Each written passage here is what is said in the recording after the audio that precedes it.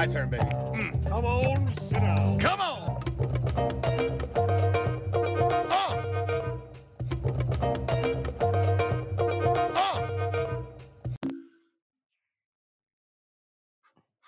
We're live. What's up, dude? Let's go. Are you like us? You just started up? I just started it up. We're just podding. Yeah. I'll do a little intro before this. It was actually pretty funny. It was like, he plays football. That's it. I think he has a podcast. He plays football. I tackled him right before halftime of our game in Little League. I can't believe you brought that up immediately. It's a funny story. Dude, you know what? You know why it's extra funny? I'm just going to spoil the surprise here. I called your mom yesterday. Why? What'd you call my mom for? I said you need to find that footage of me tackling Will. Oh, that is hilarious, dude. Who knows if they even have a VCR? She said that she said that she had just actually gone through the stuff and had to give it to Cody, your brother, for something. So it seems like it's accessible. So I'm going to find it. Yo, that would be hilarious. It's like the only year you played football. Yeah, but I mean, it only took me 1 year to tackle you. It's pretty good considering. I mean, considering your career, like, Jesus, what an accomplishment on my part. I know, yeah. Are we going to talk about your drop pass in the rain? Yeah, we can talk about that. We can talk about it all. I figure it's going to be a lot of. I mean, we got so many stories, like too many. I mean, we'll just have to make me a regular. Maybe we'd have a segment. I told your mom we might do like a mom segment where we have our moms on. Oh, God, dude. Can you imagine? No. I mean, I can, just because our moms, like, love talking. You know what I'm saying? Yeah. They would, like, love talking the whole time. Both of them. They'd be like, we raised our boys right. Well, we're making fun of them, but we're the ones sitting here recording ourselves talking to each other on microphones. I know, right? I didn't say anything when we first jumped on the call, but I see you plug in your pod there. Is that your drawing? Did you make that? Oh yeah, the bussin'. That's what I have. This is my studio for our podcast. I just put bussin' with the boys since we can't be on the bus. Yeah, dude. But yeah, we gotta plug bussin' with the boys, man. Of course, dude. What's that? Well, here, let's just do a quick update on that. What is going on with the bus? Like, when you guys have a plan to get back onto the bus sometime soon? Yeah, how are you approaching that? Yeah, so we're getting back on it this week, actually. I don't know when this is going to release, but we're getting back on it this week. And we actually have a pod Friday with Dustin Lynch. And well, hopefully we'll start rolling from there. It's pretty tough. Like we have like 8 weeks until training camp. Right now we work on a schedule of how long we have Taylor. And we have 8 weeks until training camp probably. So in those 8 weeks, we got to get in 25 episodes. So, now doing podcasting, like, it's a bit of a grind to backlog people because we backlog our episodes. We have a good amount, but again, like 52 weeks in a year when traveling happens in the early part of the year for us. And it's like you only have certain times you can do it. And then the quarantine, we didn't know we were going to be quarantined and stuff this long. And the phases to where it's like real life really won't be real life anymore until like maybe the fall based on data. Gosh, you know what I mean? So we didn't. Yeah, we didn't know it'd be that long. So you got to like change your entire structure of how you do podcasting because we have to function in a window of time. We don't I was thinking about like all those. I didn't even think about all those layers. Like what's going to happen. With the NFL in general. I know all that stuff is just. You got leagues, other leagues that are starting up and and playing and making it work. So I'm assuming, and maybe you can fill me in on any of it. Is if the NFL made any announcements or anything? They're going to play empty stadiums like some of these sports. I don't know those details, but I'm confident that the season's going to happen. I just don't know what's going to happen with me yet. So there's like, for those who don't know, I'm a free agent right now, and I'm still on the market as an NFL free agent. And this second wave of free agency, or this other wave, because there's a lot of guys on the market right now. There's still a lot of unsigned guys that would usually be signed by now. And the hold is the NFL not knowing how confident they are that they're going to have a full uninterrupted season. So without any hiccups. So for my stance, it's as a free agent, I still am in contact with teams like the Raiders since I played for them. Like I've been in contact with them, and the conversations are always like, "How you doing? You staying in shape? Like you're still brought up all the time? Blah blah blah. This and that. Like you say this, kind of fill me in on their side, and they ask how I'm doing and if I'm staying in shape." And the What do you perspective say? from Are the you? owners, What's the answer? for me, oh, I'm doing great. Life is good. Like I'm the last person you have to worry about because I fucking train and work out all the time. And the boy out, like I'm pretty disciplined, all that stuff. So, that's always the consensus. Like, yo, I'm doing great. You staying busy? How you staying busy? And it's like, I have a podcast. Check it out. Subscribe, rate 5 stars. And it's like with my boy Taylor Lewan here in Nashville. So outside of training, everything's circulated around Butts with the Boys and building that thing up. So I keep busy, and I just let them know that I'm not too stressed about it because I know something's going to work out. Like I had a good year last year. You know what I'm saying? Yeah, dude. Do you want So to I use mean, this? like, Do you want to use this opportunity to just put out your resume in case any teams are listening? Is there any like qualities? No, I'm just saying for the sake of being signed, I'm in a spot where I'm not too stressed.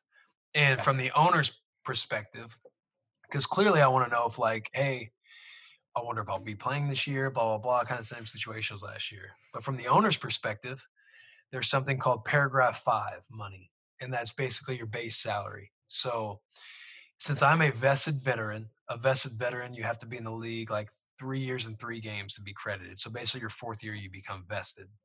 Basically like you're tenured into all the benefits of the NFL. So as a vested veteran, if I'm on a week 1 roster, I am guaranteed my salary, my paragraph 5 salary. If you're not vested and somebody's on a week 1 roster and week 2 they get cut, their salary's gone. Like they just get their 1 week of pay. For me, if I was on a week 1 roster and then get cut in week 2, then since I'm a vested veteran, I am guaranteed the salary that they had signed me for.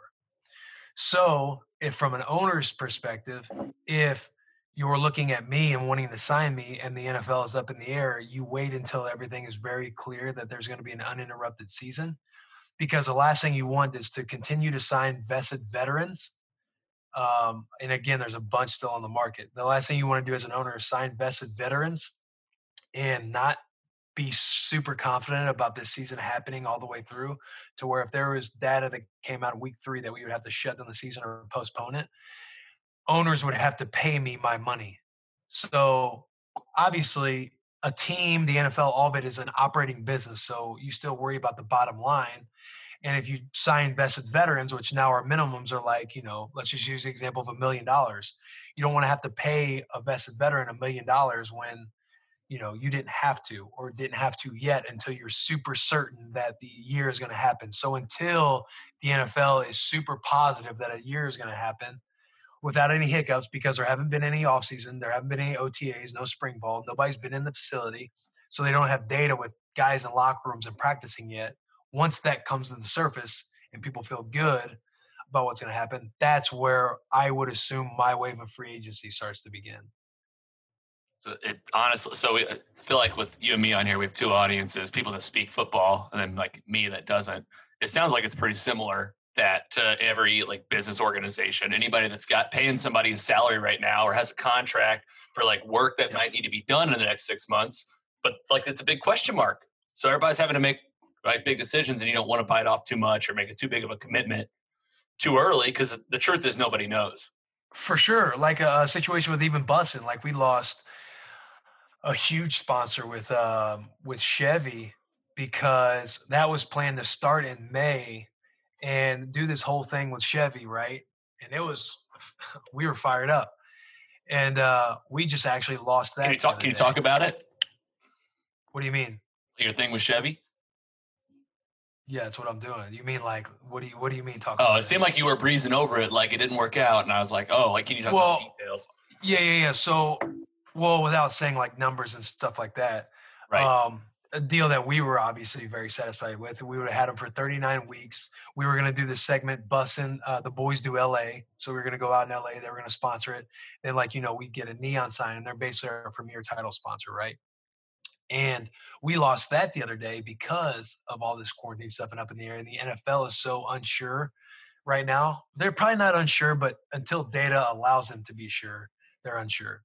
But Chevy's now going to shift focus into the MLB since they're coming up with more of a plan. So we lost them. Barstool loses them for the moment. They'll circle back in 2021. But it's like those are the situations that people have to think about, is that bottom line and where spending happens, and furloughing and people losing jobs. And that's where it just it just gets dicey. Yeah. Damn, dude. We have different lives. I say that to you all the time. It's like, oh yeah, that deal with Chevy fall through. I had to quit my job last week. So. Yeah, dude. Talk about quitting your job. We talked about it a little bit on the phone, but I know we're doing this thing, so I want to know more about some nuts and bolts of you quitting your job. Yeah, no, dude, absolutely, and I can tell you too. Welcome to Bussin' with the Boys. Well, this ain't Bussin' with the Boys. It's my turn. God, no, this title, where do you think it came from? Look what I had to grow up with. It's my turn. I'm like, welcome to Bussin' with the Boys. Logan talked to us about quitting your job, and I just started interviewing you the whole time. You're like, thanks for coming on, man. I really really appreciate your time. I'm like, I had you on. No, dude, I'll talk about it because I think that this is what a lot of people, I'm telling you, man, a lot of people probably want to hear about this, because what I've learned in the last few weeks, very minimal, just the last 3 weeks, I've had a lot of conversations with colleagues and peers, not just in my industry, which is, advertising, marketing, but also people that just have similar, just day jobs, office jobs. And it seems like there's so many similarities. And what ended up making me leave this job, what led to me leaving this job, all of it came down to coming into an environment that, I just wasn't quite ready to come back into, with not really knowing what's happening with this virus, and not really, seeing cases happen kind of somewhat around me in terms of 1, 2 people removed. And what happened in my situation was a company said, hey, we're going to try to come back into this office and work from here. And I had been working from home. So I just wasn't ready to go back in. I wanted to continue working from home for the month of June, but that wasn't the direction the company was going, and that's okay. They're saying, what, we're going to try to get back into a routine, get our office back going, so that assuming things go as planned, July rolls around, we're kind of back to somewhat of a normal. But I just didn't feel ready to do that. And honestly, separate from that, I was kind of looking for a change. But what I mean by, being relatable is every conversation I've had with similar situations, it was exactly that. It's been I've had some really, really tough conversations with some people, that I'm I like going out to the bars here in St. Louis and pop around Soulard. Yeah. I know all the bartenders, dude. And you talk about an industry that was affected day one, day one, bar shut down. You can't go, people losing their jobs immediately. And here I am, I got to work for 2 months. So feeling very blessed over here. But I've had bartenders call me and be like, just to vent, and be like, they're asking me to come back in. They're not following any of these protocols that, are out there, or at least not as well as they should be. Some of these bartenders, they have kids, they have families, but they just don't feel comfortable coming back in. It's just this weird time of is going in the right move? Am I lazy for not going in? Right. I just feel legit not safe. Again, this is me more speaking from other people. I've already said, I was kind of looking for a change, obviously, to do more stuff like this. But it's been really, really interesting, man. It's I think people just don't really know what to do. And man, as the intensity rises, I feel like people are feeling more and more lost. It's what's going to happen in the next 3 months? And, we don't have to get into all of it right now, but you have the quarantine, you have COVID. And now you have all these riots and the protesting. It's I know. Not trying to get into all of it, but just to say there's a lot happening. There's a lot going on. Yeah. And me as an individual, just as a human man, I turned 31 on Saturday. For the first time in my whole life, I have no idea what the world is going to be like for the next 30 years. And it's a weird time to be making decisions about your career or where you're going to live or really anything. Yeah. It's imagine the chapter on 2020 that'll be had in in the future when we look back on this year, and it's just felt like a historical year, dude. Like we're in June right now. Already. Yeah. Say it's only 6 months in. Yeah, we're only 6 months in, but it's felt like it's crazy that we're in June right now and we're just now starting to kind of like, be out and about a little bit more. But we've been locked up, for a while. Dude, I know. You know what I mean? And all this stuff happens. Go ahead. The riots and everything, like all the stuff that's coming from it, that's coming right after kind of the pandemic or during the pandemic, because the pandemic, it's still going on, but you kind of like, what's going on with the pandemic now? Like there's going to be data that'll probably come out in a couple weeks. Hopefully it's like a measuring stick for like going back in the economy, right? At least you hope for that. You're like, okay, hopefully this thing wasn't as serious as we were treating it. But if it is, it's like, oh, serious, listen to me. I said serious. But if it is as serious as they were portraying, then it's like, we're going to have data that puts us back inside. So it's like all these things. And then like the rioting and the reaction right now, like you're taking a lot of people that are very angry and very, just wanting change. Like so there's a movement happening, which is a good thing. And you take all of that and this movement is happening when people's been locked up for a few months. So I feel like there's even more passion and rage and just like I'm ready to be out of the house than like you would get in a normal kind of. I mean, I don't want to lower the grade of the movement. No, you know what I mean? Like people are anxious to be like exactly. To get out. You know? No, me and my girlfriend just had the same exact conversation. It was, it's like, man, I like again. It's like once something happens again and again and again, people are going to start losing their mind. Well, if you start layering that on top of you've been locked in your house for 3 months, that's all we're saying. I hear exactly what you're saying. You're not belittling the movement. Yeah, I'm not belittling nothing. I'm just saying. It's like, hey, look at it this way. I was here when Ferguson and the Michael Brown and all that happened. I was living here, here in St. Louis, and it was wild, man. Like Ferguson was like real scary, just the city itself. And me and my buddy talked about this just last week. It's like it was like times 1,000 in a shorter amount of time this time around. It just blew up exponentially, like literally like 1,000 times bigger. Right. No doubt. I mean, because you still have everybody at home on social.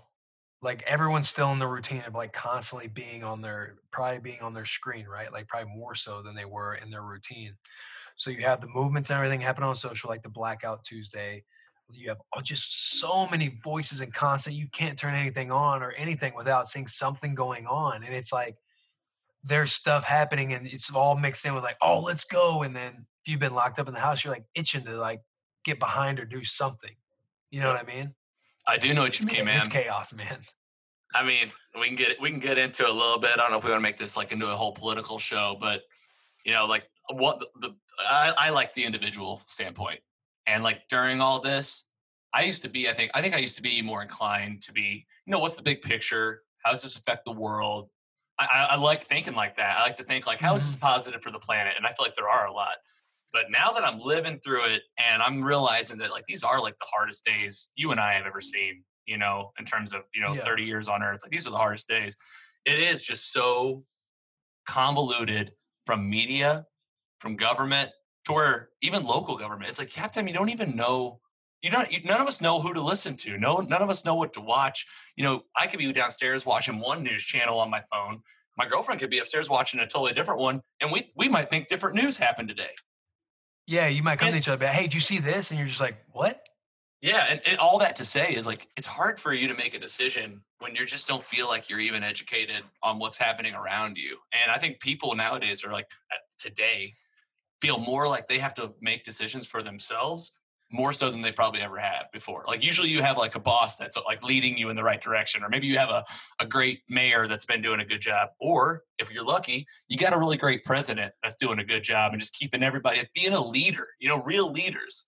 Yeah. And I feel like there just haven't been I feel like some of these governors, man, I feel like they're killing it. You got some real leaders that are stepping up and saying, hey, we got to move forward, but let's make sure we do it safe, instead of blaming or pointing the finger, making you think like, well, that's not helpful at all. No doubt. And like, you got to think too, like back in time, there wasn't all of the social media and so instant, like your phone hung on a wall, you know what I mean? So whatever you were digesting from the media, with whatever the media was given to you, you were kind of just blindly kind of believing it or following it because that's really kind of all you knew.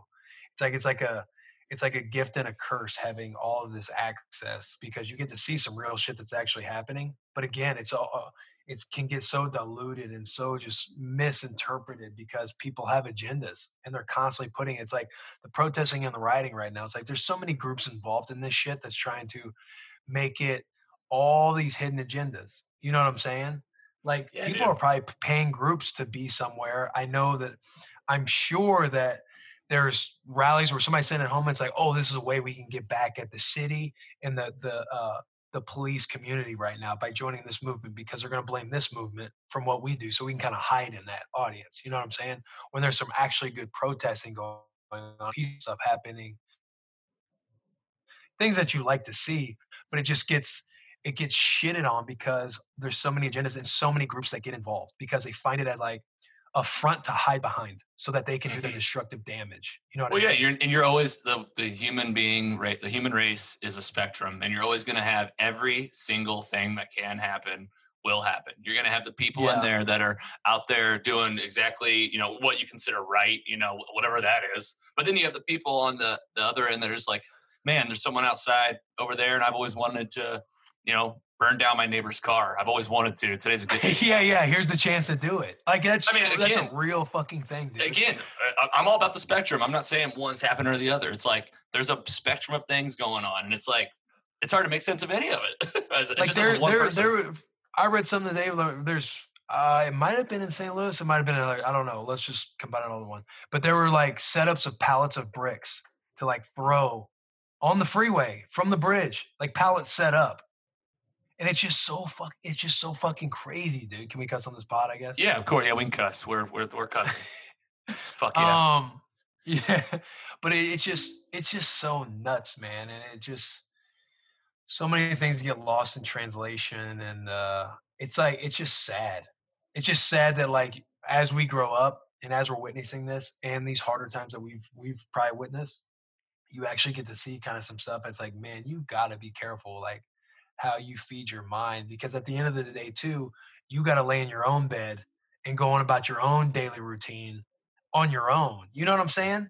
Yep. Like you got to do your own thing. Like when all of it's said and done, and I get as stressed about it as I want, like trying to help change, trying to be a good example, getting stressed about this, that, the other for everyone else because I want to do stuff for other people. But then when I lay in bed at night, like you're still going to think about my own things that Will Compton has to get done that I might have missed out on today because I was stressing about something else, like that priorities in your own life to where no one's really going to help you in those areas except yourself. You know what I mean? Dude, I know exactly what you mean. And it's times like that I like that I'm new to having a girlfriend, like even having a partner. Like we just started dating Yeah. like 6 months ago. It's stuff like that like I'm so thankful for her. Because what you just said is exact. I told you, get real for a minute. I had some anxiety, here recently, just like building up. And like I knew that it was like I felt like I should be doing more. I felt like by not doing more to like help out the people at large, whatever it was, to play my part, I was feeling like this guilt, and it was just stacking up on me. And I was like, I didn't know what to do with it. I was like, I just feel like I'm so comfortable in my home. Like we're very blessed. We got a bed to sleep in, and like we live in a quiet neighborhood, and so we don't even like see a lot of this stuff in person. And so I'm like, Yeah. am I like just blissfully ignorant? And like, is that what's happening? And it got to me.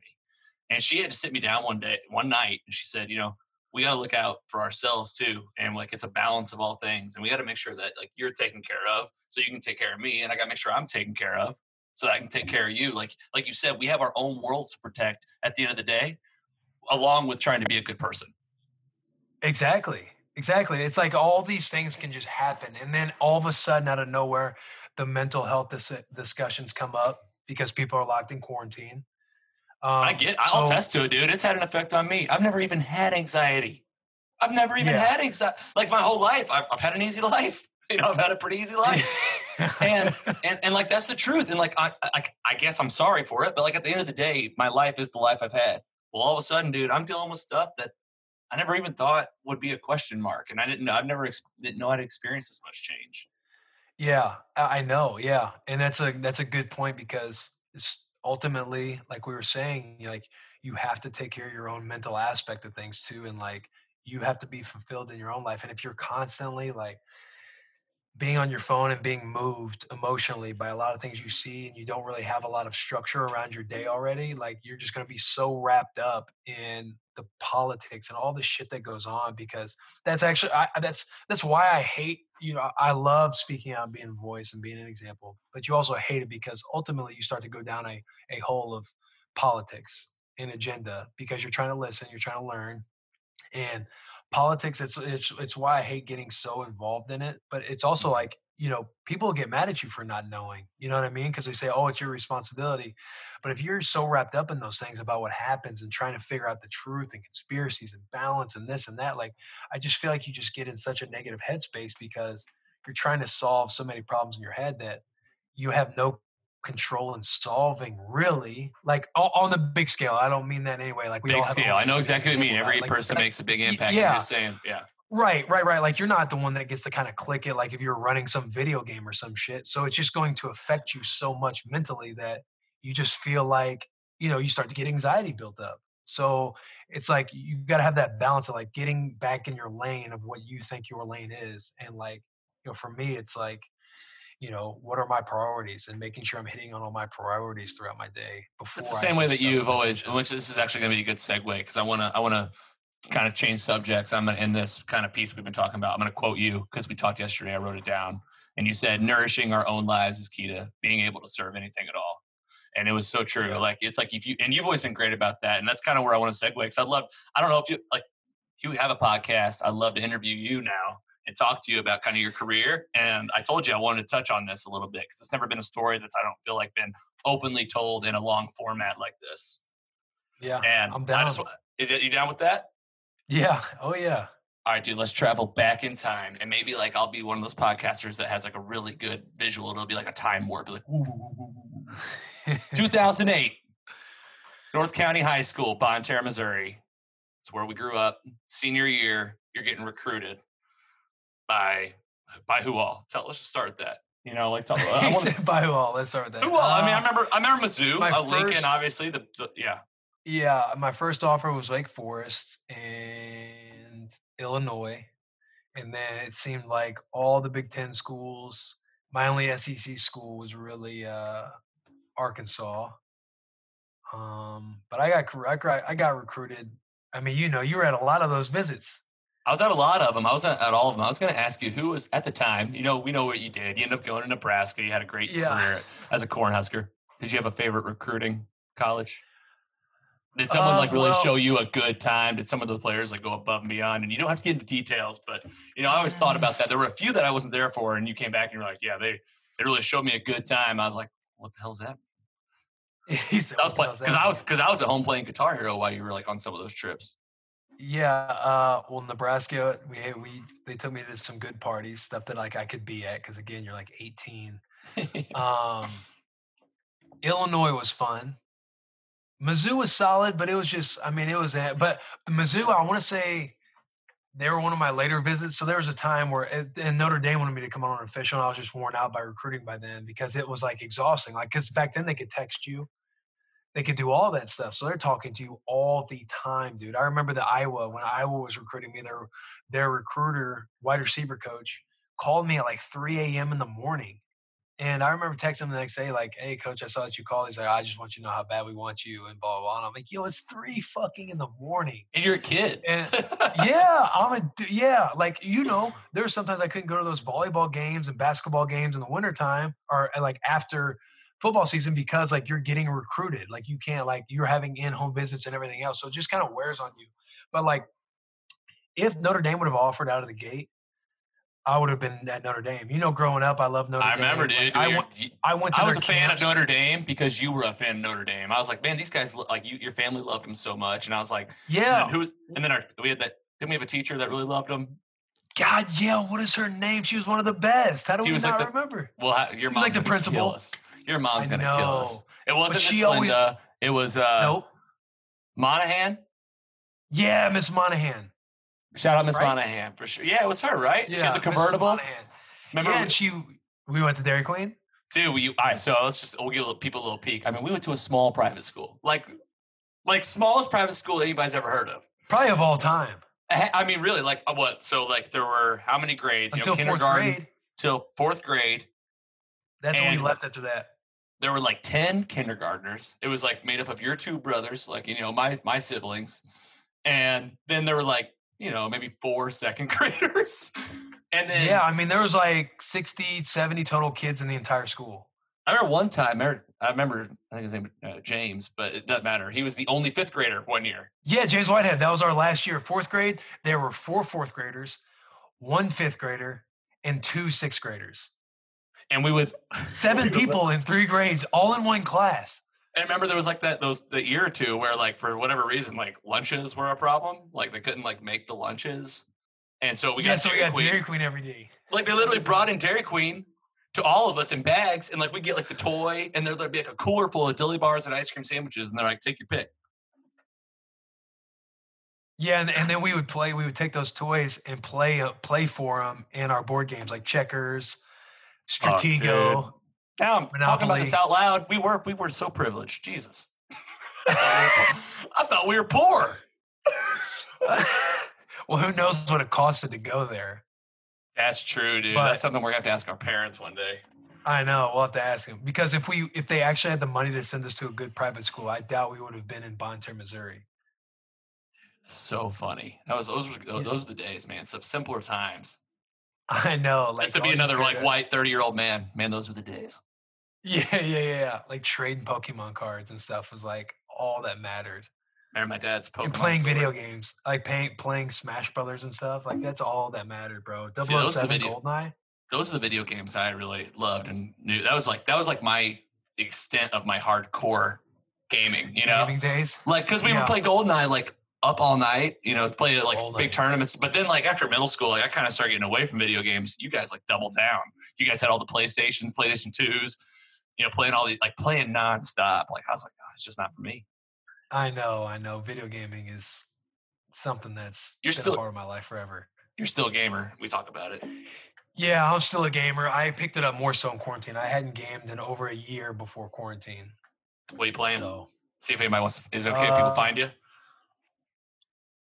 I mean, if people listen, they want to add me, WCompto51. That's my gamer tag. There you go, guys. Find them. Trash talking. But we've been playing in quarantine when it first started. We played like the board game, video game. So Risk. We play Risk. We play like every night. Now we play like Rocket League. But that, Rainbow Six, Warzone, like we got all those. Nice, dude. I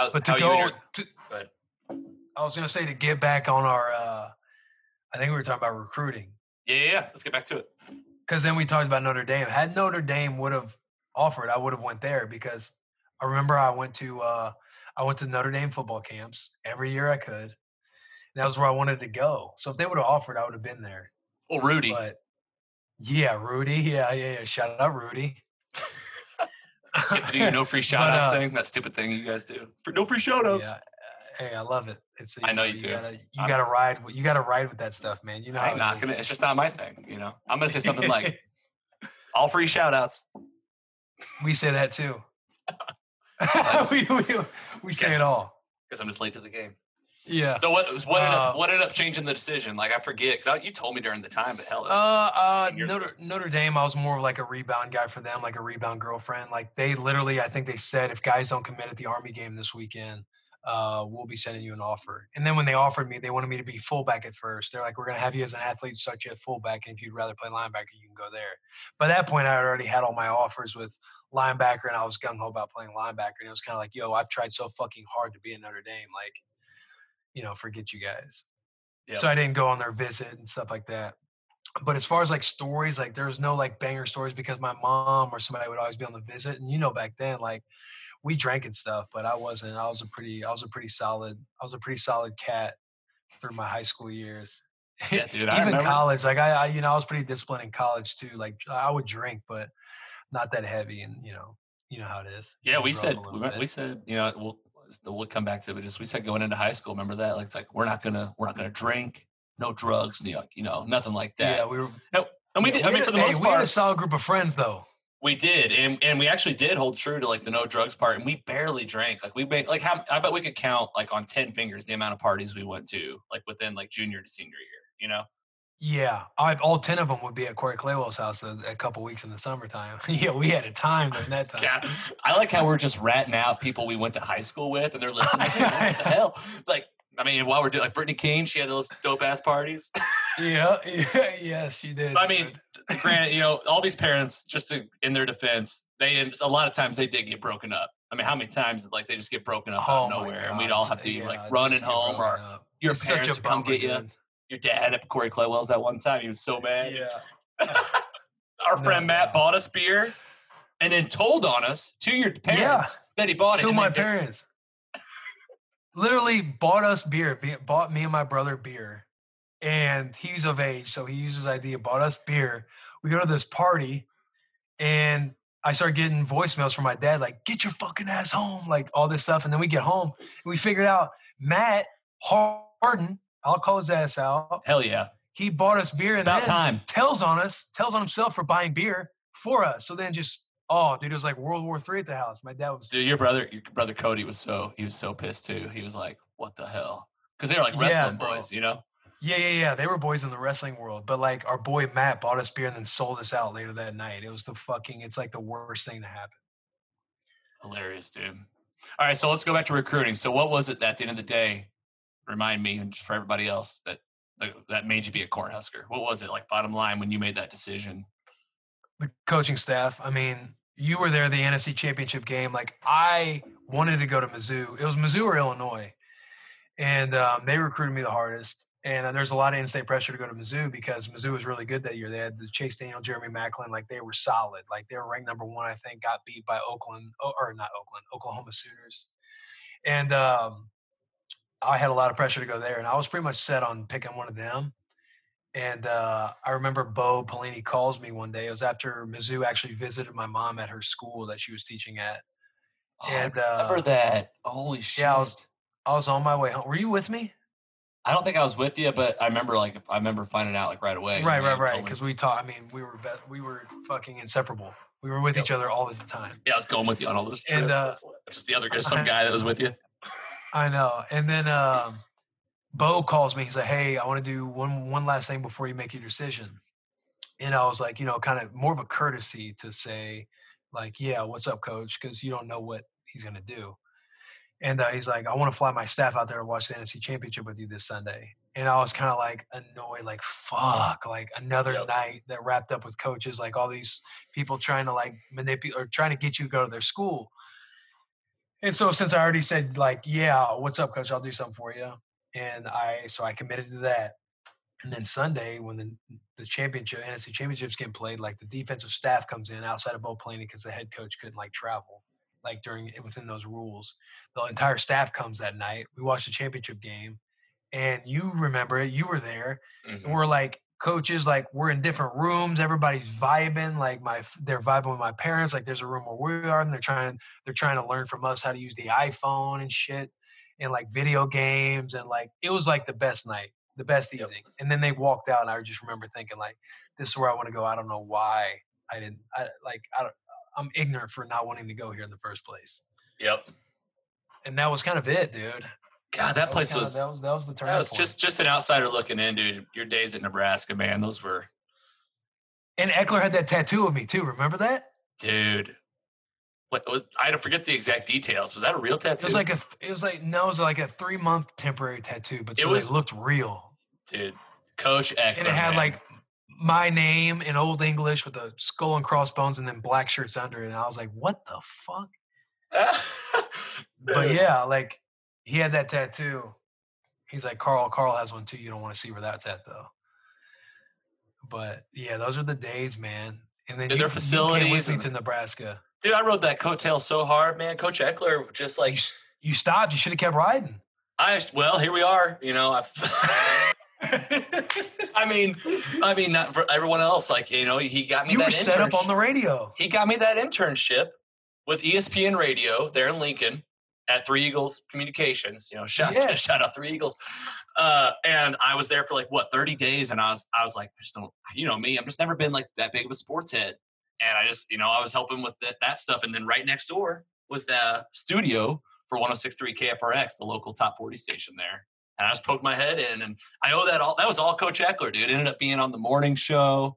Started as an intern. You met Chuck Liddell. You skated around town. You had like your own personality on the radio. Oh man, that was what. Yeah, they had me as the intern on the radio show with it was with Matt McKay and all that those folks and Lindsay and all them, and they had me put on short like. It's kind of weird looking back at it. I was 18. I was wearing like short shorts, like jean shorts, like a button, like a belly shirt, and they were like, "You're gonna skate on rollerblades downtown." And I was like, "It's like 5 miles." You were all in though. Hell yeah, dude! That was the best year ever. And you had the setup at the links. Dude, working as a leasing agent, had the free apartment. Dude, who else did we meet? We met a bunch of people that year. Chingy came in. I got to interview him on the morning show. We got to announce Boys to Men at that festival in Lincoln. Like that was like the wildest day of my life. I was like, is this going to be my life? But I mean, at the end of the day, there wasn't a lot of money actually to be made. But I would have had way more fun than doing all the other shit I was doing for 10 years, but it also wouldn't have. You always give me shit about that. You should have kept going. Yeah, but who yeah, but I'm saying like who knows what would have happened from that, because we were young, you know what I mean? It's not like we needed to know what our career exactly was going to be at that time. And you had you had such a personality too, to where you were so connected and you would have just done nothing but build on those relationships, where you would have figured something out for sure. Well, you remember exactly what happened before I left, right? You always say I got homesick, but you remember what happened. A little bit. You got homesick, but you had that little love bug about you too. You wanted to go home. Too. These are after. You're talking about things that happened after. I'm talking about when I got fired from the Lynx. Yeah, but what did you do? Remember, I was playing pool. Remember who I was playing pool with in the pool room? It was me, wasn't it? It was you. So I mean, you got me fired. That's all I'm saying. You made me think it was okay. Bro, it was. No, this is what happened. I got nervous. Yeah, I got nervous about my career. Ownership shifted. Yeah, ownership shifted. They were going to clean house anyway. It was like their first day. I always played pool in there because it was like 9:00 at night. Like the leasing office doesn't have anything going on. And they came in there. Oh, you're playing pool. You're fired. I was like, okay, obviously you're a new manager. So it was a brand new like ownership. Even it was like a brand new couple that came in and bought like that franchise. But to your point, I'll give you credit. Yeah, I felt like I started getting all these weird anxiety thoughts in my head of like, I didn't get my career figured out. And for some reason at the time, it must have been something that somebody put in my head, like, oh, you need something that's stable. You need something that's real. And that's when I started thinking about healthcare. And I was like, well, I'll go back and go to college. Trust me, man. I don't know that being in broadcast journalism school at Lincoln would have been the best. But dude, you know what? Best year of my life. I mean, like in terms of like a young person, being 18 to 19, had a fake ID, meeting all those celebrities, partying with you guys. Fun too. Yeah, but I still look back at it. I look back at it as just a little segment of light in my life, because honestly, the path that I took, I am really happy where I am, and I wouldn't. Who knows? I never met Carrie, and it's like, God, to think about that, that's so weird. Yeah, I know. I mean, yeah, no doubt. I'm just saying, hindsight. I should have tried harder to keep your ass there. You were worried about, you're talking about your dad and shit. Yeah, you should have. I've always thought that. I always really held that against you. Like, hey, you know what? This is kind of your fault. Oh, yeah, my God, dude. Those were the days. But yeah, those were fun, dude. Man. All right. Well, moving on, I'm interviewing you here. So let's talk about you and your lady, and let's just kind of talk about normal day stuff. How are you guys doing in quarantine? Like, are you guys seeing friends and stuff at this point? We're at, just so when people watch this, it's June 3rd. Yes. Yeah, we see friends now. I mean, it's not like all the time. It's not like we're careless. Like I feel like I got to use those political words. But we were quarantined for a while. I know the first weekend, maybe we went to Michigan and quarantined with like a couple other couples and just played board games when you didn't really know the magnitude of it all. But after that, I mean, we were locked in that thing. And, it's like March, to where it wasn't springtime yet here. So you got a lot of cloudy days. Like, it just felt like a pandemic was going on. But we're like, doing in-home workouts. Like, she's been working from home. Fortunately, she teaches Bar 3, manages 2 Bar 3 studios. And she did a great job like transitioning them and helping them like at home office, like with the teams here in Nashville, and very involved. Like she's very good at her job. But the only hit she had to take is not teaching more classes, like being in studio, because that boutique fitness like that, like you need like a functioning business like in person. They did a great job kind of transitioning into the virtual world, Zoom all the time. And but we've been solid, man. We were planning our wedding, which is next year. We should probably be. I need to be better at planning more. You Well, probably already know all the answers with. If we have hiccups, it's probably my fault. well, yeah, but Uh, you also have like put it like this, an extra year, right? Because I mean, you guys were it for was sure, originally this year, yeah, for sure. and Originally, she was I have trying to other get. friends that did the exact same thing. And now you're a year out, so in your defense, you got a year. Yeah. But we're having fun, man. Like we got engaged in December, right before her birthday. Right after her birthday's December 28th, we got engaged on December 27th. So right after Christmas in that whole season. So we've been having fun, man. We've been doing this thing. We got a puppy, Waffle, right Yep, before quarantine, which thank God we got her. She's the that best. And dog's so like fucking cute, dude. she's an English bulldog. I know she's so low maintenance. She's a bulldog, an English bulldog, and she's just like she's been perfect in quarantine just because, she's not like a high energy dog. Obviously, being a bulldog, it's not like she has to be outside that much. And like it was good to kind of have a puppy to keep us busy, like raising her, like while quarantine was happening. Because again, for me, I do Zoom pods, so I'm upstairs or on my computer playing a game or like doing something to like pass time instead of just sitting there mindlessly scrolling on your phone. Um, but we've been strong, man. We're excited I, we're gonna get married in Big Sky, Montana, so we're fucking stoked about that. am I invited? Maybe we'll see. Just Of course fuck you you. are, dude. Fuck you. Yeah, dude, I see it, and you meet. We try to stay in touch with each other. I know you guys been grinding, but like I haven't really asked you what do you guys do for fun and like the last few weekends, like on Saturday, Sunday, Mm, like Friday nights? Are you guys like changing it up, trying to be out and like go? Like I've been craving like going to do something. Like I'm like we got to get away from this house, you know? yeah, we'll go on like walks and stuff. But as far as like the last couple weekends and stuff's kind of opened up. Last weekend we went to the condo in Destin, Florida, so we enjoyed a few days on the beach in the sand. Um, and did that, ordered in a couple times, but like it was just nice, like being somewhere else, driving several hours to go somewhere and kind of getting away. This past weekend, we kind of just chilled. We had a back deck evening. She had a couple of her coworkers over and their significant others or their husbands and boyfriend. And so we enjoyed like a night on the back deck. Like we've been sitting outside more now that it's getting nice. So we kind of just enjoyed sitting out back and things. And we keep ourselves busy. Well, I'm sure we'll go on a date or something this weekend. no, for sure. I mean, we talked about this too. It's just, it's easy to see the negative in everything. You can just look Oh around yeah. and be like, here's the bad in this. But like, again, looking at it from the individual standpoint, I mean, we have definitely seen, the silver linings, at least for ourselves. We're realistic about like, it's been kind of nice being at home for 2 months and like tackling those projects that you've always wanted to do. I saw you bought a lawnmower. I just got mine. We just got ours last week. Yeah, I actually look forward to mowing that little ass yard now. I'm just like, oh, I No, can't wait to mow that yard. I'm just like, this is it. I'm having fun being an adult. I can't wait to mow the yard next week. dude, exactly. Me and my buddy Adam were talking about that. How like this all started. We all instantly became our dads.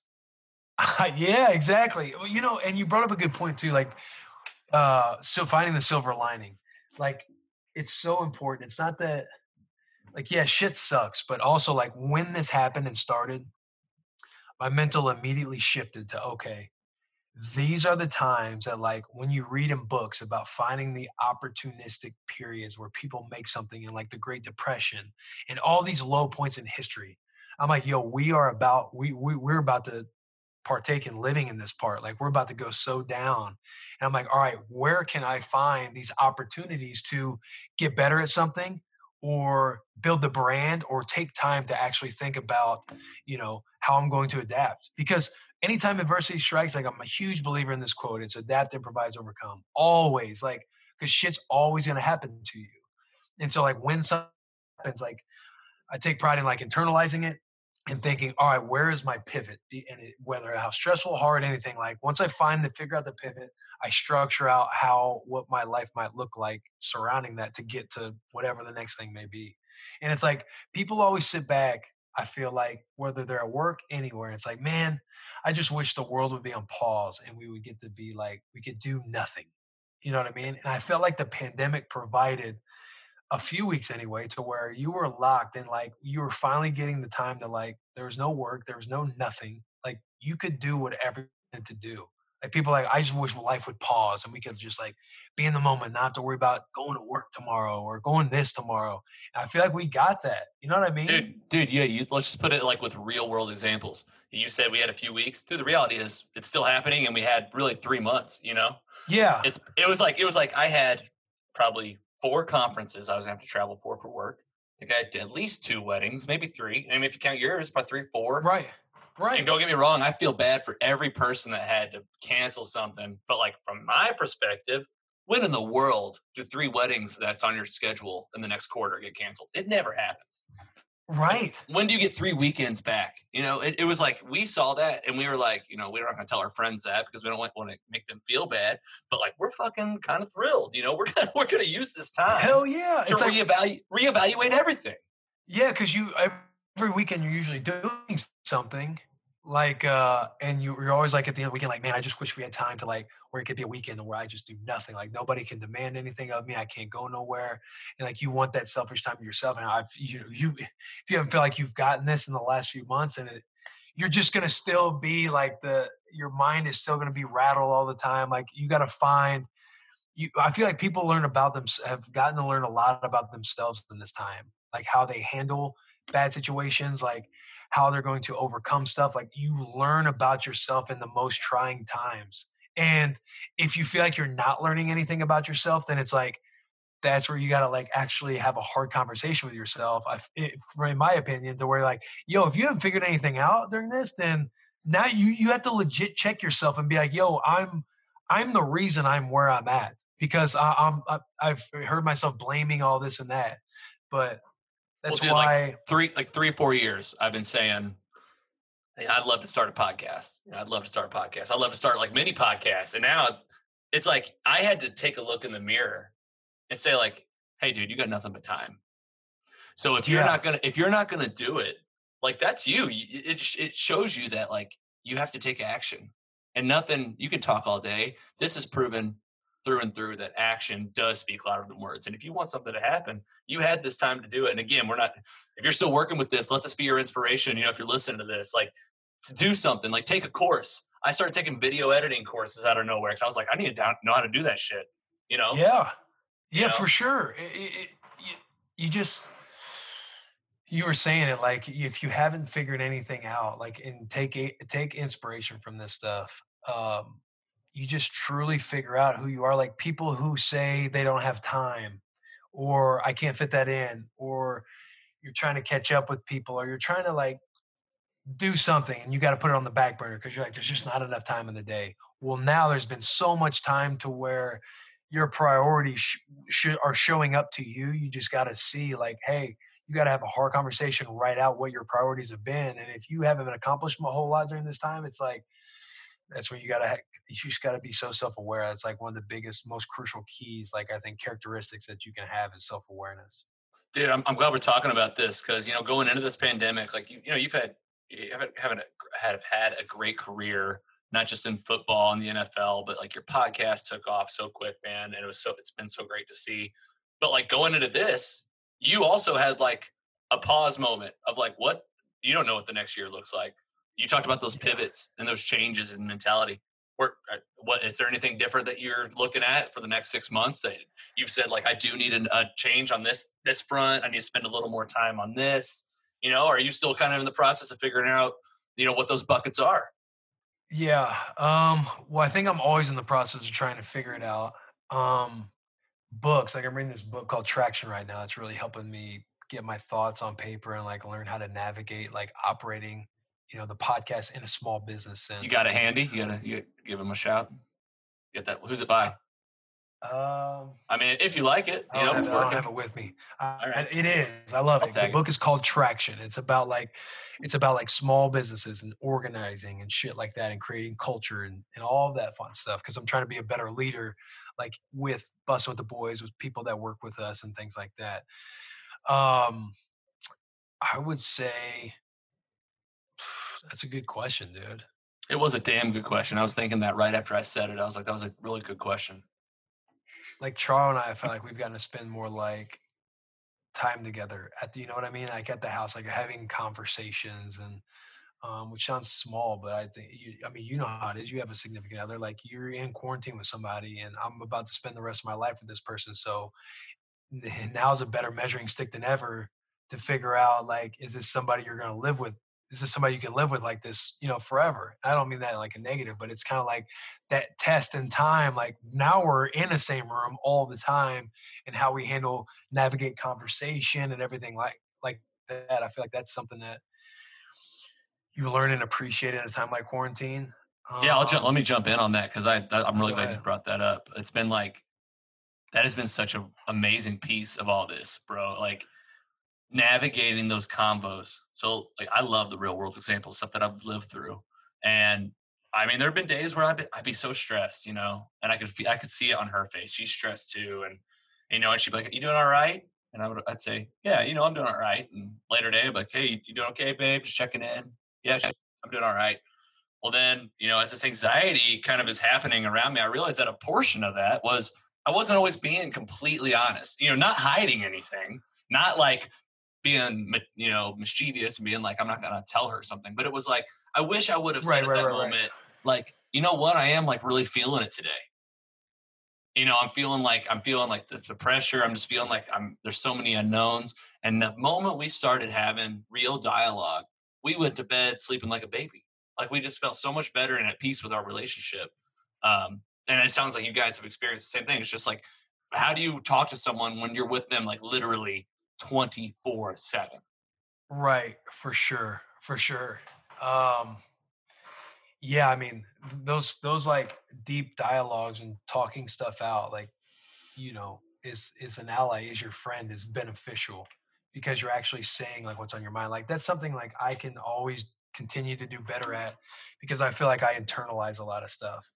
You know what I mean? I'm always like Yep. thinking. I'm always like someone who tries to get ahead of whatever I'm feeling or thinking instead of like being in the present thought of what I'm actually feeling. You know what I'm saying? If that fucking makes any sense. It does, But dude. Because I think I'm worse at that than you. You've been good about, I don't know, like you vocalize whenever you need. If you want something to happen, you've been good about vocalizing it, working at it, and making it work. And me, I have that internalization problem too of like, oh well, you're just thinking that, or like, oh, everybody thinks that way. You do a lot of that.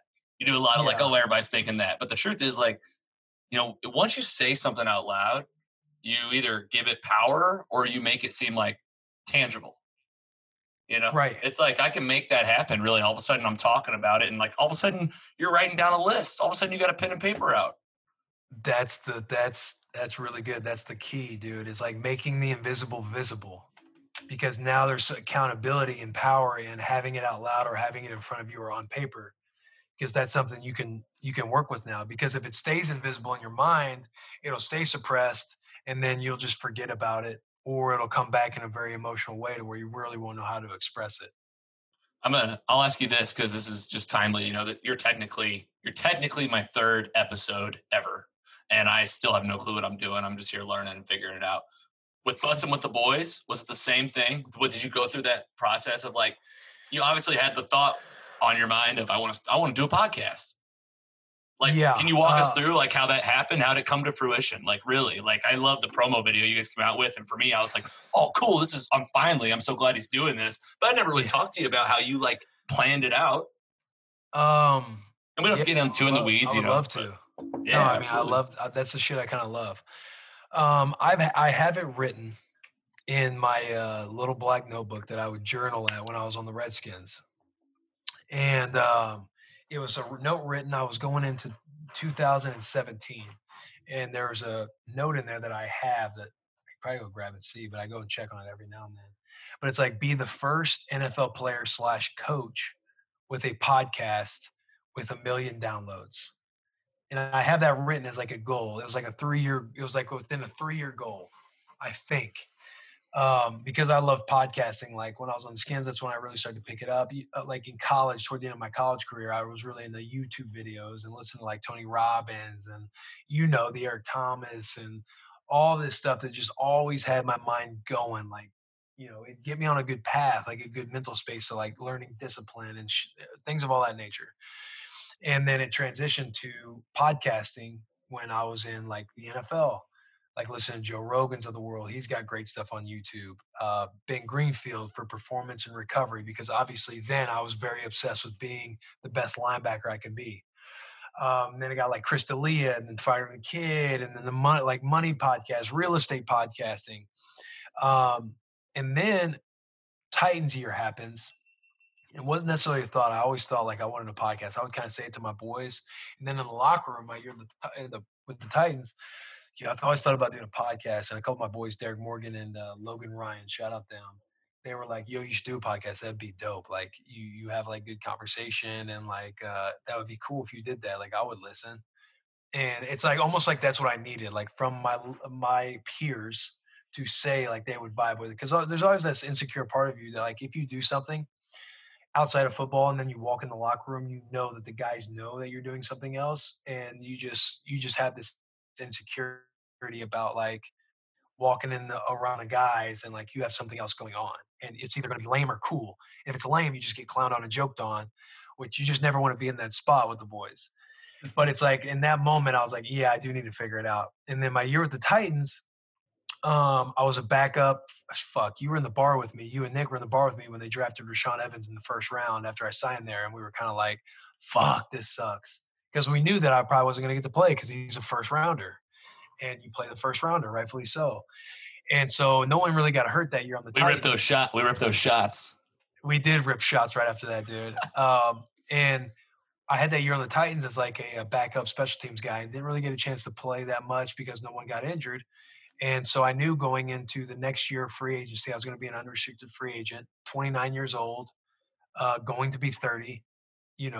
Every reason that says you're going to be a 1-year minimum guy from here on out, or your career might be over. But, all the stuff that I've done, like it's probably not going to be over, but I'm going to be working on like a 1-year deal type of thing. Being an older guy, like I'm going to have a minimum offer. And so when I started to realize that in November, December, when I was kind of just, playing, having fun with the boys, but didn't really, feel like you have much invested. Like you didn't know if the Titans were going to go to the playoffs or not. And I just started working on real estate, building the vision for a podcast. So that's the next few months is I had bought my first like Airbnb in Nashville. And then like I had wrote out, like journaled and like thought about how my podcast is going to look, how it's going to feel, what I want the interview style to be like, what podcasts that I've been inspired by. Like, here's how I want it to look on social media. Here's how I want it to look from an audio standpoint. Here are the conversations. Here's the access. Trying to build that whole mission statement type thing, right? Didn't really know what I was doing, but I knew I needed to write it all on paper because I'm a big believer in writing shit down and then backtracking from your ultimate goal. So I started to write that, and it was called the Den Podcast. Thank God I didn't call it the Den Podcast, but at first it was going to be just me. And it was December. I was going to go do this radio show for the Titans before a game because I remember I was always doing this kind of with Taylor, like, yo, I'm really going to do this. And he's like, you should. Like, fuck it. Like, start thinking about your pod. And he called and he's like, hey, so you're going to go about this pod, huh? And I was like, yeah, I'm doing it, dude. Like, I got to say it. Like, I'm just doing it this offseason. He's like, yo, I'll do it with you. Like, we could do it together. And for me, it was like, thank God, because you have a friend that's with you. And we had this dynamic that was fun and funny, and the dudes loved being around it, blah, blah, blah. And so when offseason hit, Taylor flies to California and Canada for a few months. So I had to kind of like, hey, how serious are you? Because if you are 100% in, I will wait for you to get back. If not, I need to start doing it now because I need to start putting this together now because I'm interviewing producers. I'm trying to find the team, right? You're like, I'm going. So yeah, like let me know how serious you actually are. And if you are, I will wait for you because that makes me feel better about doing this. Yep. And so waited till April. He came back. We had stuff lined up. I had met with the team Cardboard production company at the time, Cardboard Films. And we were trying to find a space. Again, it was still called the Den Podcast. And Juice, our producer from Cardboard Films at the time, we were looking for spaces, and he was like, "Hey, I don't know if you'll dig this, but there's this bus in the back that's for sale. Have you ever thought about podcasting on a bus? Like you could podcast on a bus." I was like, I think that'll be stupid. But I was like, I never knew you thought that.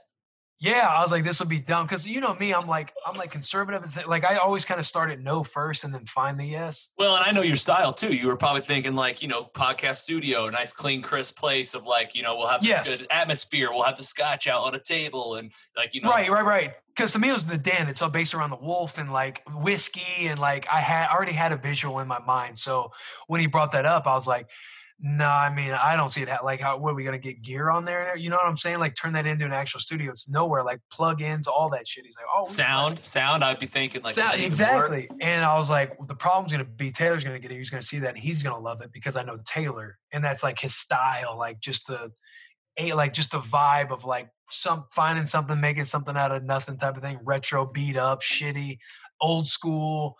And of course, Taylor loved it. And he's like, yo, let's do it. And I was like, are you sure, bro? He's like, listen. He's like, we'll get the bus. We'll put a budget to it. It was like $10,000. He's like, I'll put money into the bus. I know a couple of guys that can probably gut it out, do everything, make it into a studio. We can do soundboards, blah, blah, blah. And him and Juice were kind of talking about everything they could do. He's like, we'll do it here's the time period. And if it doesn't work, then I'll just have the bus myself because I think the bus is fucking awesome. And he's like, I'll just sit in my yard and we can find a studio. And I was like, all right, let's see if it'll work. And sure enough, bro, after a few weeks, these boys, Jeff and I forget the other dude's name, but they grinded on this bus, man, and gutted it. Like it was beehives, wasp pipes, everything, bro. It was beat to shit. Doesn't run. And they gutted it and turned it into a studio. And, we are here now. And then we kind of changed the den. Taylor always called it Working Title. And I'm glad that we didn't call it the den. Shout out Taylor for that. Oh God! But he's gonna be I was on a phone call because I was trying to find people to help with the brand and branding and building that whole brand Bible and having a deck of shit. And I'm learning about all this. I'm like, what the fuck does all this even mean? And then people talk about how super important it is. Like all that is very important. And there's this gal, I forget her name, but she was it was like L&L Marketing maybe out of Chicago. My advisor got me hooked up with her and she was kind of talking. She was like, you should do something around the bus. And we were kind of talking like, should we do the For the Boys thing? Should we do something around that? And Taylor was kind of iffy on that. And so was I. You're kind of like, we did the whole boys thing with the Titans. It's like, you don't want to sit here and try to grab something and continue to force it with it just being us when it's like, we made it into a bigger thing.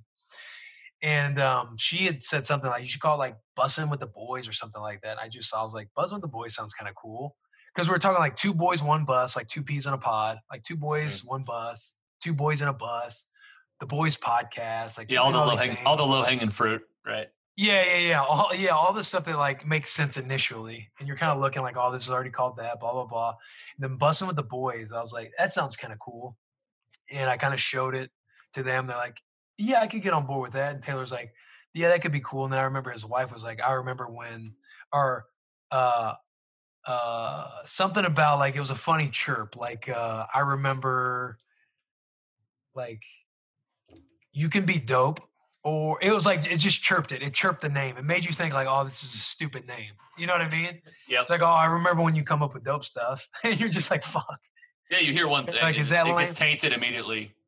Yeah, well, you know how it is. You're creating your own thing right now. You battle with My Turn and like coloring and like it seems like the whole world is focused on this. It's like you got to have the most game-changing thing because that's the most important part of like what you're thinking at the time. So any remote like comment about it being lame, you're kind of like, oh shit, like okay, maybe I got to think. Crap, did I mess up? Did I mess up? Yeah, did we already go? Yeah. Is it too late? Is it over? Right, but Worst we already scenario.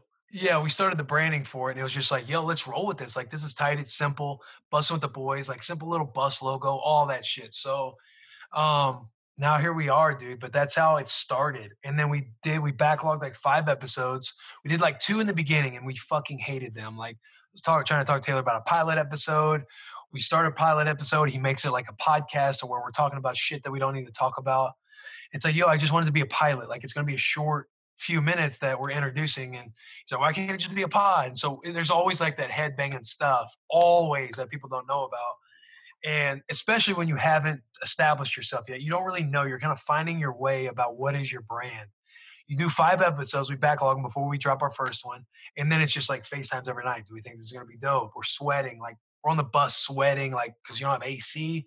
Oh man, and dude. you're just grinding in this thing, and you just don't know if it's gonna be cool. And then Pro Football Talk grabbed our first podcast, and then people wanted to write about it. So we're like, yo, people kind of like this stuff. And then our dick, cutting off your dick for a Super Bowl. Vrabel said that, and then that kind of went viral for us. Well, and you had Brendan Schaub on. I think that was probably your biggest. Yeah, that episode. one was huge. That was a huge stalked episode to where he was coming to Zanies in August, and I wasn't in training camp yet. So I was like, "Yo, let's try to get a hold of him." How did that? How'd that happen, man? I've always wondered about that. I was doing a podcast with Michael Chandler. He's a MMA fighter. Went to Mizzou, so he knows of Cody. Like they were on the wrestling circuit back in the day. Brother. And so Michael Chandler, shout out him, an awesome dude, man. And he was like, "Yo, I could probably get Schaub on. Like I've been on Michael Chandler had been on Joe Rogan's podcast. He knows Schaub because Schaub is an MMA fighter to UFC."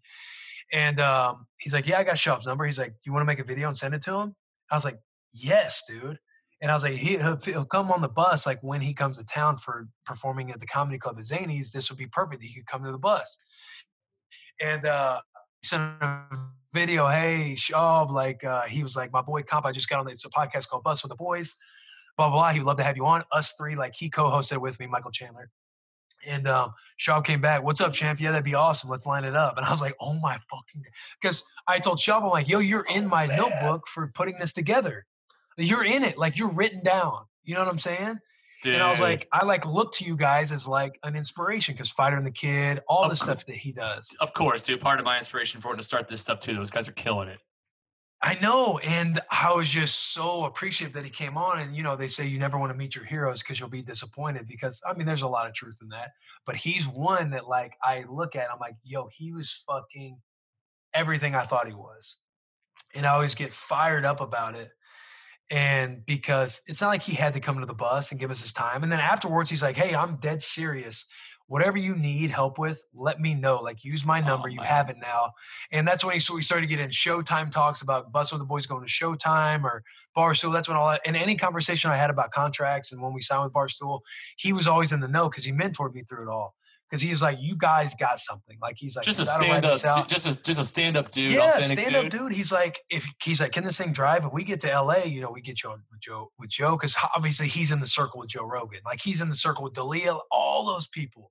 So I was so fired up that like, and then I go to his comedy show later that night with Charo. He gets us tickets, and we do that, and then we kind of just keep in touch through text. He shouted me out on the pods. And you got to be thinking, like we grew up together. I know you're like, "Oh my God," you know, I'm talking to these guys in the circle and you and I, those guys, dude, that's our humor. Those guys like joke the same way. Yes. They talk about real shit. They're no bullshit guys, but they're just authentic, genuine dudes. It seems like.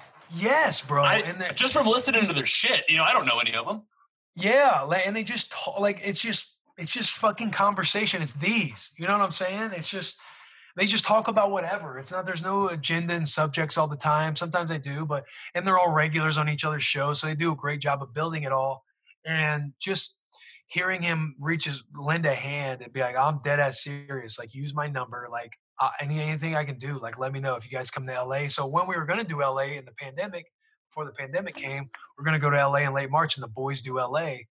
And we were going to get in all these, you know, do some cool shit.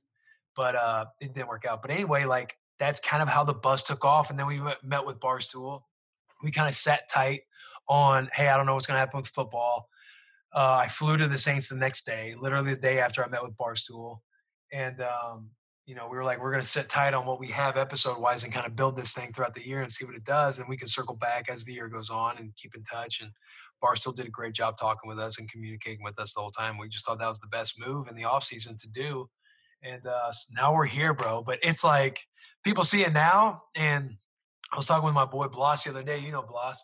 Yep. He's like, I was like, dude, we were on the bus. Like, it wasn't dark. Like we didn't have covers at first. We realized we had to get covers on the bus because it was so fucking hot that we needed to black out the room so we could conserve as much air as possible. Because we had one AC in there at the time, and it was just for the back. So we're sweating like we're in Nashville, fucking late summer, like sweating our balls off trying to run 3 podcasts in one day. That's how serious. Like, and you had, and like with the guests and everything, like you guys are just all in there. Yeah. Oh, when Shaw was on there, he was like, "Hey, we got to wrap this thing up. I think my man back there, he's about to pass out because we had like 8 people on the bus, and we just start dying laughing." And he's like, "Yeah, I've been hallucinating." He's just like, sweating, just room spinning because the AC went out during that episode, and like there's just so many things that like at first Taylor and I were just going to do it through the year and then not do it during season, and and just focus on football.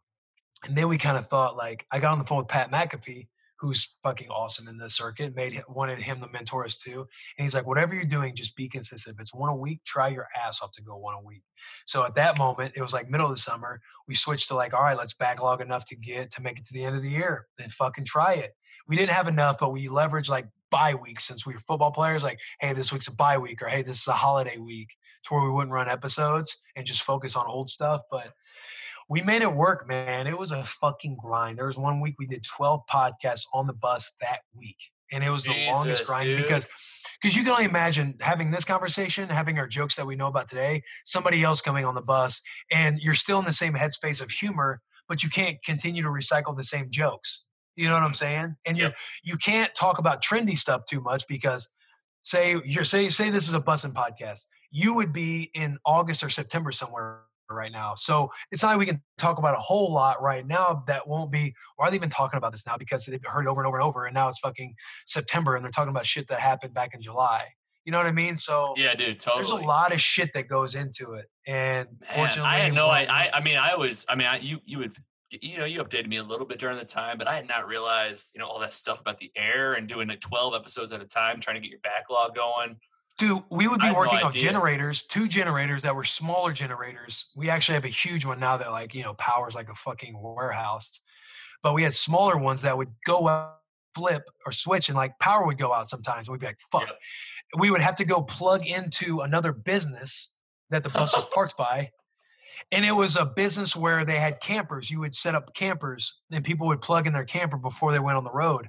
So sometimes we would get there and have a pod set up for 1 o'clock. And the camper business, the trailer business was like, oh, our outlets are being used right now. You can't use them yet because we like made a relationship with them that we could use their outlets to power our shit on the bus. And so we would have to delay the pod for like a half an hour or an hour. But hey, can we go? Are we able to plug in now? And he's like, yeah, you should be good to go. You'd have to use the outlet from the fucking building of another business to power what we had going on the bus that was by a railroad track. And it's so dude, all that means is happen. It's a testament to like the people that you surrounded yourself with and the team, like all of you guys making it happen, because it looks so good on video. And it, I remember at the time of the release being, separate from it, I had you, but just seeing it on Instagram the first time, I was like, man, that looks fucking dope. Like that looks so good, and nobody would have known any of that. I had no idea. Yeah. Like the idea was always like quality, like sunk probably, I don't even want to, probably like middle 5 figures into this thing, middle upper 5 figures into this thing.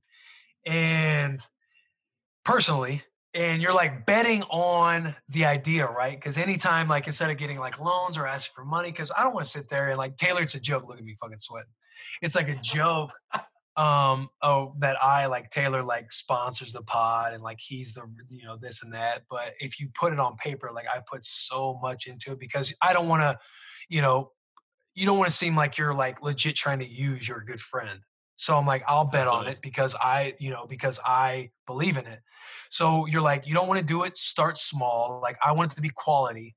So when people see it, they think like, oh, these boys are put together. But little do they know there's fucking chaos going on to make this shit happen for everybody else. So it is, man. It's like you got to fucking grind to make that shit look. I'm glad it looks the way it does, but people don't know like all the behind the scenes shit that actually goes down and happens. Dude, I know. Like I'm interviewing you and you're giving me these answers, but dude, you're like right now you were speaking to me and it's fucking awesome because like I'm right here in the beginning.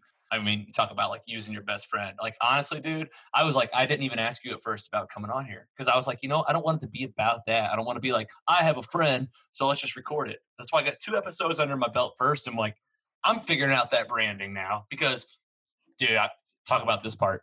You said you wanted a brand at first.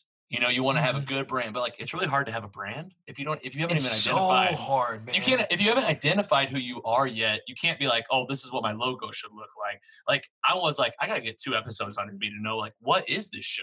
Like I came up with the title like offhand, but like I knew there were like 3 facets to it. Like my turn to like do something, my turn into like becoming this person. And like now after talking to you, bro, I think I'm gonna have more stories like this. Like people that said like, you know what? It's my turn to fucking try something. So, I mean, you're really helping. Yeah, and that's what I'm saying. Like, at first, Taylor and I fought so bad about we don't want to be a football pod. I was kind of the same way, but I'm also like, I wasn't always in line with that because I'm always thinking, like, most of our friends are football players, but the idea is to get these locker room conversations and conversations that we have on the daily, like on the back deck with a cigar, whether we're in the cold tub, whether we're in the steam room, and get them behind a microphone. And whether that's football first and then we branch out, like, because I want to be like a Joe Rogan too. Like, you want to have a diversity, like, you want to have variety in your conversations. So we would fight a lot of stuff just because you don't necessarily know what the brand is yet. And now I feel like we're getting in a stride of what we want it to look like and building that out because you put stuff out, you get feedback, and then you take that feedback and allow your audience to know that you're on the same journey with you. Like they're building this thing with you. It's not about like getting it to the masses and like law of numbers and shit like that. It's like build like that cultish, like for the boys, like people who just want to be about it and continue to sprinkle that audience.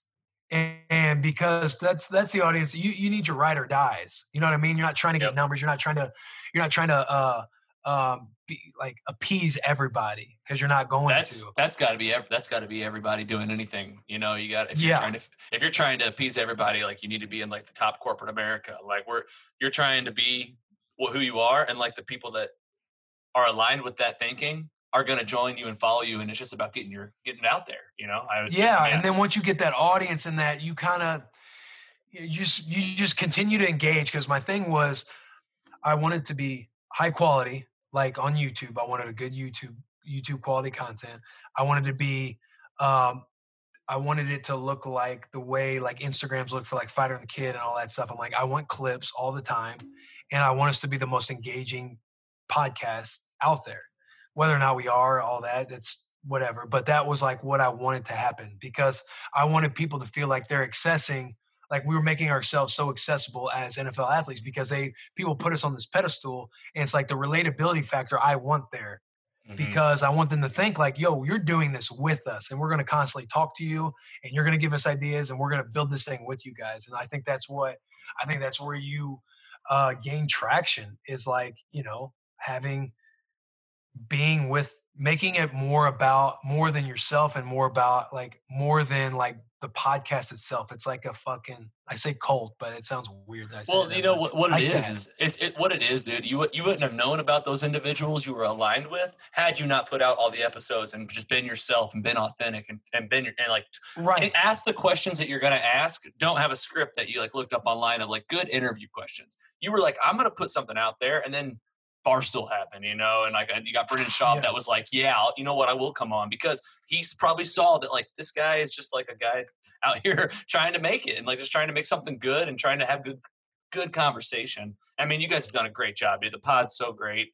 Like I said, I've never been the biggest sports guy, so every time if you got a football player on there, I'm like, well, I'll wait for Instagram to put out that like little 30-second video. yeah, no doubt. And then like you decide like, oh, is this something I just want to listen to all the way through? But no doubt, dude. It's just been fun, and it's like the way Schaub looked at it. I'm sure it's like you resonate with an athlete trying to transition into a world that you're transitioned in as well. I want to help that guy. Like for me, I want athletes to see what we do, and if they take inspiration to do their own thing and be like, "Yo, Comp's doing it," and he doesn't give a shit. Like he's doing it, confidently and moving without. Building it and showing us what it takes to like build something like that. And I want people to be able to be like, I'm going to reach out to Will because he seems like he would help me if I needed a question in that regard. You know Well, what and I'm because saying? of the way people like Brendan Schaub treated you in this industry and brought, had those open discussions, it probably encourages you and motivates you to be like, I need to do the same, like pay back to the folks that, are trying to make it. And if someone reaches out, you're probably more inclined to help. Yeah, like paying it forward. And like when Right. an athlete reaches out to me about, hey, what'd you use here? Like when you ask about equipment, I'm like, I'm fired up because people identify and like they respect what you're doing. And their message reaching out is just them showing like, yo, I fuck with what you're doing. Like, can I get some help? And that's like how I want to give back. Like I want to show athletes that you can juggle a couple things. And if you are curious, you need to get curious about stuff outside of football because you're going to have to transition and, if you have something inside of you that you want to do, but you haven't really found the outlet and you kind of see a couple NFL guys that are doing it and you're like, yo, I can do something now because it seems like they're doing it well. Like, let me reach out and see if I can get some advice. But you're right. It's like that whole pay it forward mentality. So it's the same track, but I think like the one last thing I want to ask about, not that I'm trying to wrap this up. I'm still good if you are, but I wanted to ask about Barstool and a little bit about how it came to be. And you already touched on it, but more so, what's it been like working with Barstool Sports and like, what's that culture been like and how has Bussin' and the boys been fitting into that and kind of what does the future look like for your groups? I think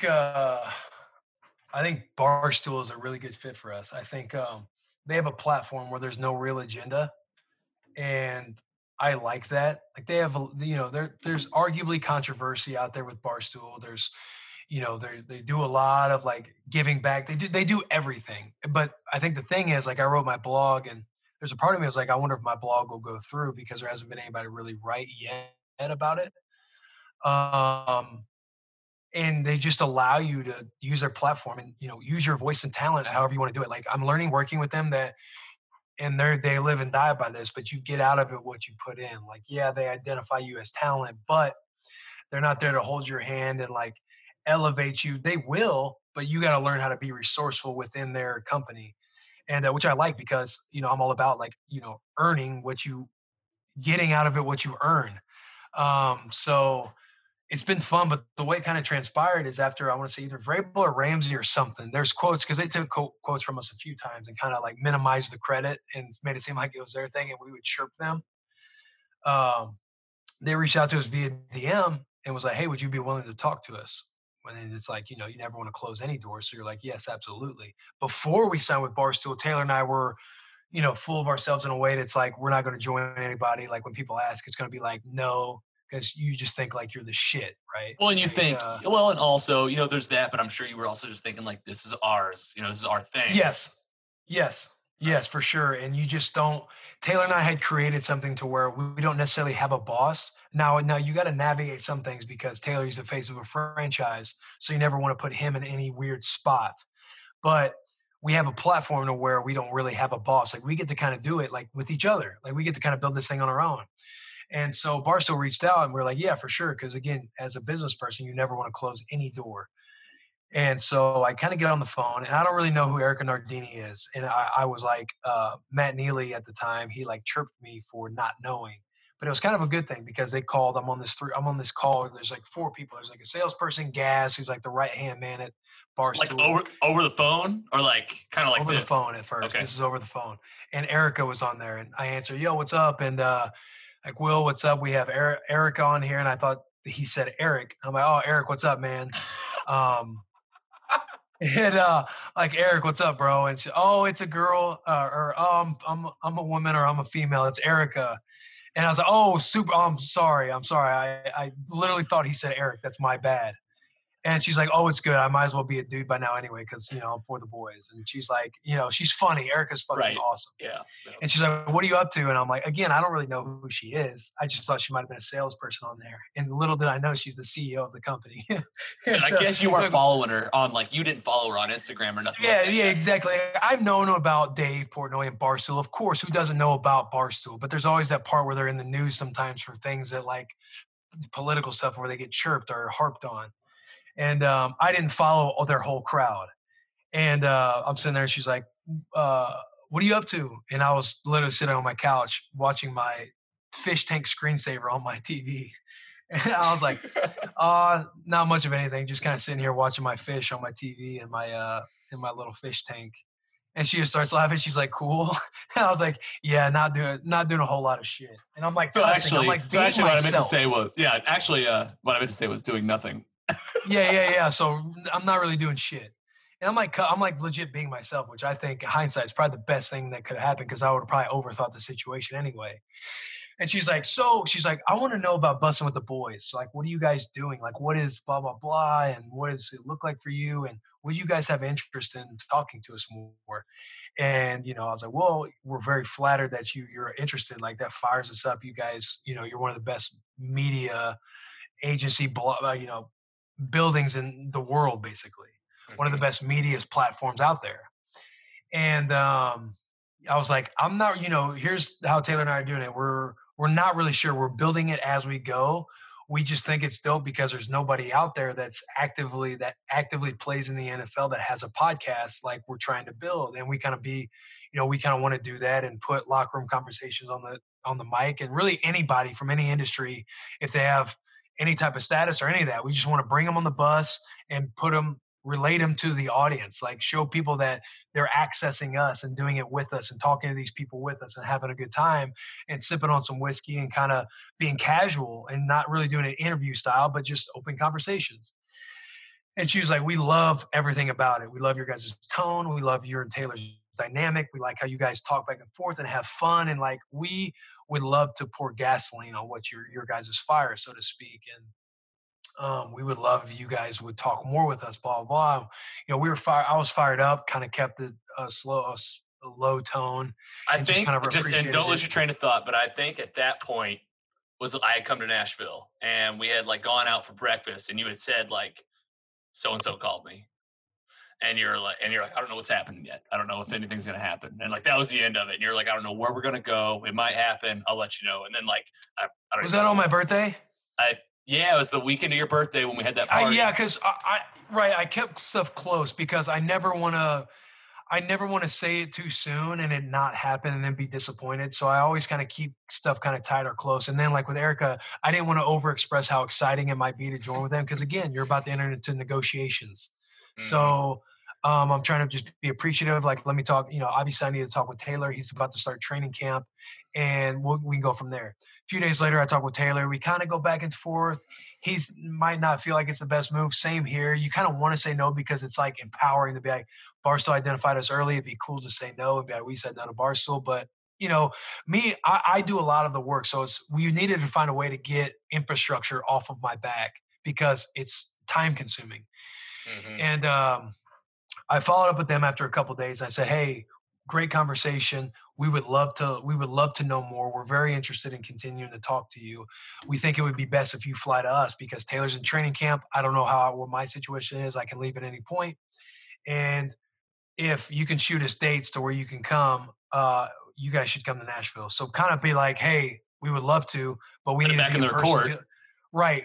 Feel each other's seats, get each other's body language, talk to each other, know each other a little more, and we'll see how interested you are if you come to us. So they shot us 3 dates. Boom, within a minute responded. Shot us a few dates they can come to us. So it's like, fuck. They're like, me, Gaz. It's like, hey, me and Erica, we're going to come to you guys. It's like, yo, the CEO's going to fly here. Like, that's when you kind of know it's kind of serious. So they flew to Nashville. And it's funny because the Saints called me that day and wanted me to fly out to do a workout the next morning. I kind of fucking stall. I tell my agent, hey, tell him I'll fly out early in the morning and I can work out tomorrow. But I got a meeting I got to be at with Barstool and I want to be there. So when I was actually going to make my move to play football, I kind of put it on hold for a day. And Erica and Gaz came in. All of us, we sat down, chopped it up. We had our advisor there, Ken. Shout out Ken. And just to kind of be a fly on the wall for us. We kind of chopped it up. Didn't talk a whole lot about business. Just kind of told them that we were going to ride the year out and see where we were at and follow up with them as the year goes on. So put it on the shelf. We do our thing. Erica shoots me notes every now and then through email. And I go to the Raiders.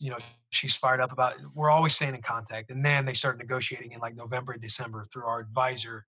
And we get on calls where Dave Portnoy's on the phone. You're hearing him. Like everybody's kind of talking about what's going to happen. And it was like the big thing for us, which you've probably heard and seen in the news, podcasting world, is owning your IP.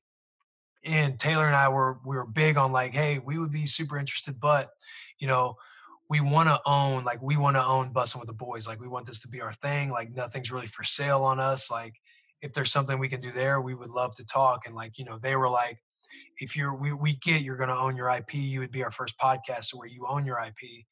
And because you guys are more put together than anybody we've really found. Usually we find talent early, and we bring them on and create it for them, similar to Call Her Daddy, all that Call Her Daddy shit going on. And they're like, you guys are obviously way ahead of the curve, but we wouldn't want to lock you guys up longer term compared to short term. Because say we do a year like everybody else is pitching you, you're going to sit there at a year. At the end of putting you in our machine, you're going to have all the leverage, and we won't have nothing. So I'm going to die on the hill like 3 years, like it's contract, blah blah. We went back and forth a few times, but ended up figuring it out, and we're fired up about the trajectory of it, because I think an element that we bring that they're like learning about is like, we're trying to figure out how to use them as a resource, work with them, collaborate with different pods and brands in their world, and show them like, hey, here's how you need to use us. Because again, we're like the only pod out there where there's active NFL players that have a brand or a platform like this. Sure. And here's how you guys can use it because it's your benefit, because we're the only ones, or we're the first. But so that's how that whole world is, man. So the relationship is strong. It sounds like the future's still going, and you and Barstool. Yeah, strong relationship.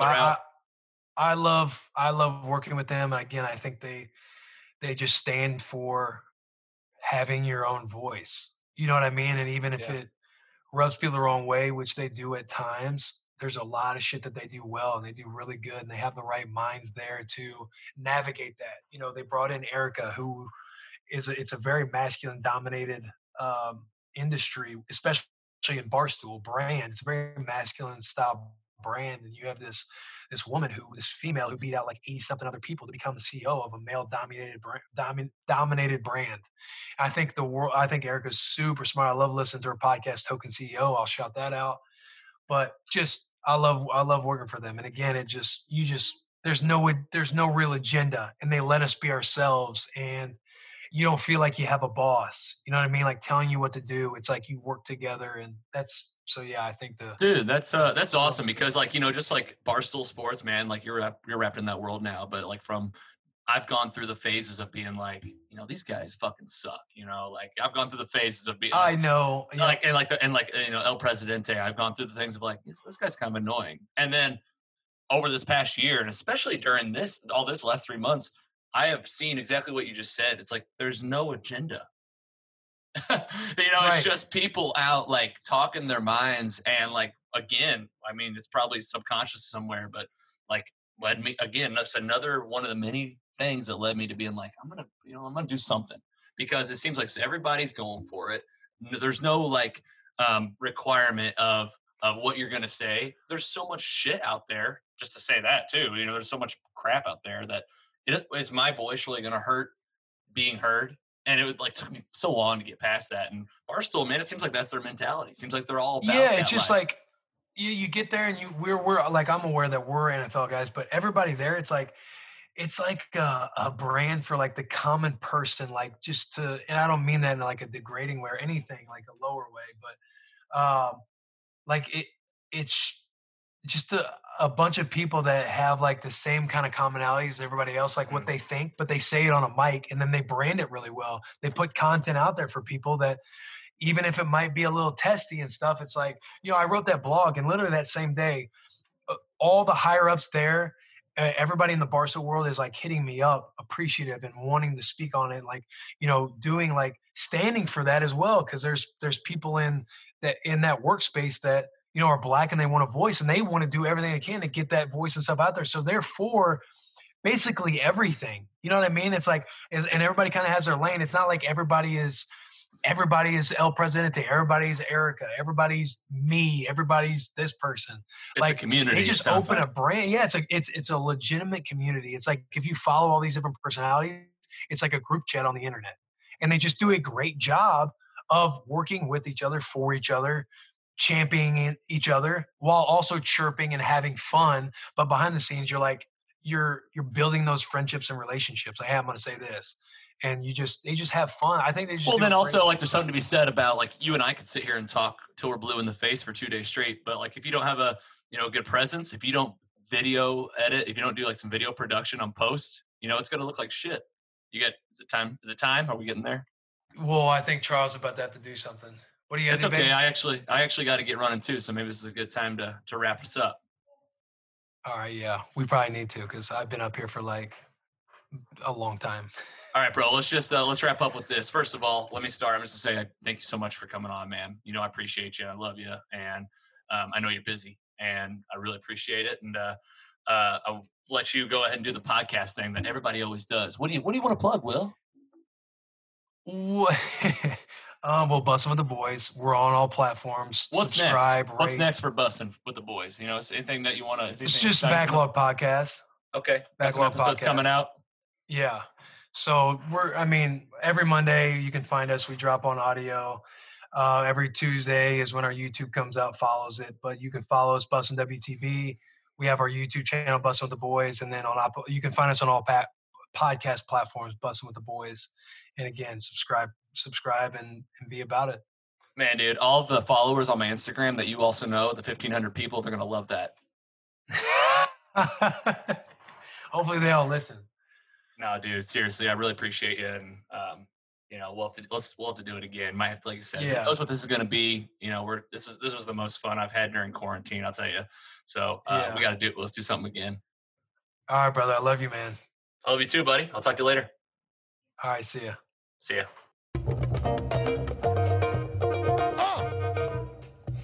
Yeah. That's it. My turn, baby. Come on, sit down. Come on.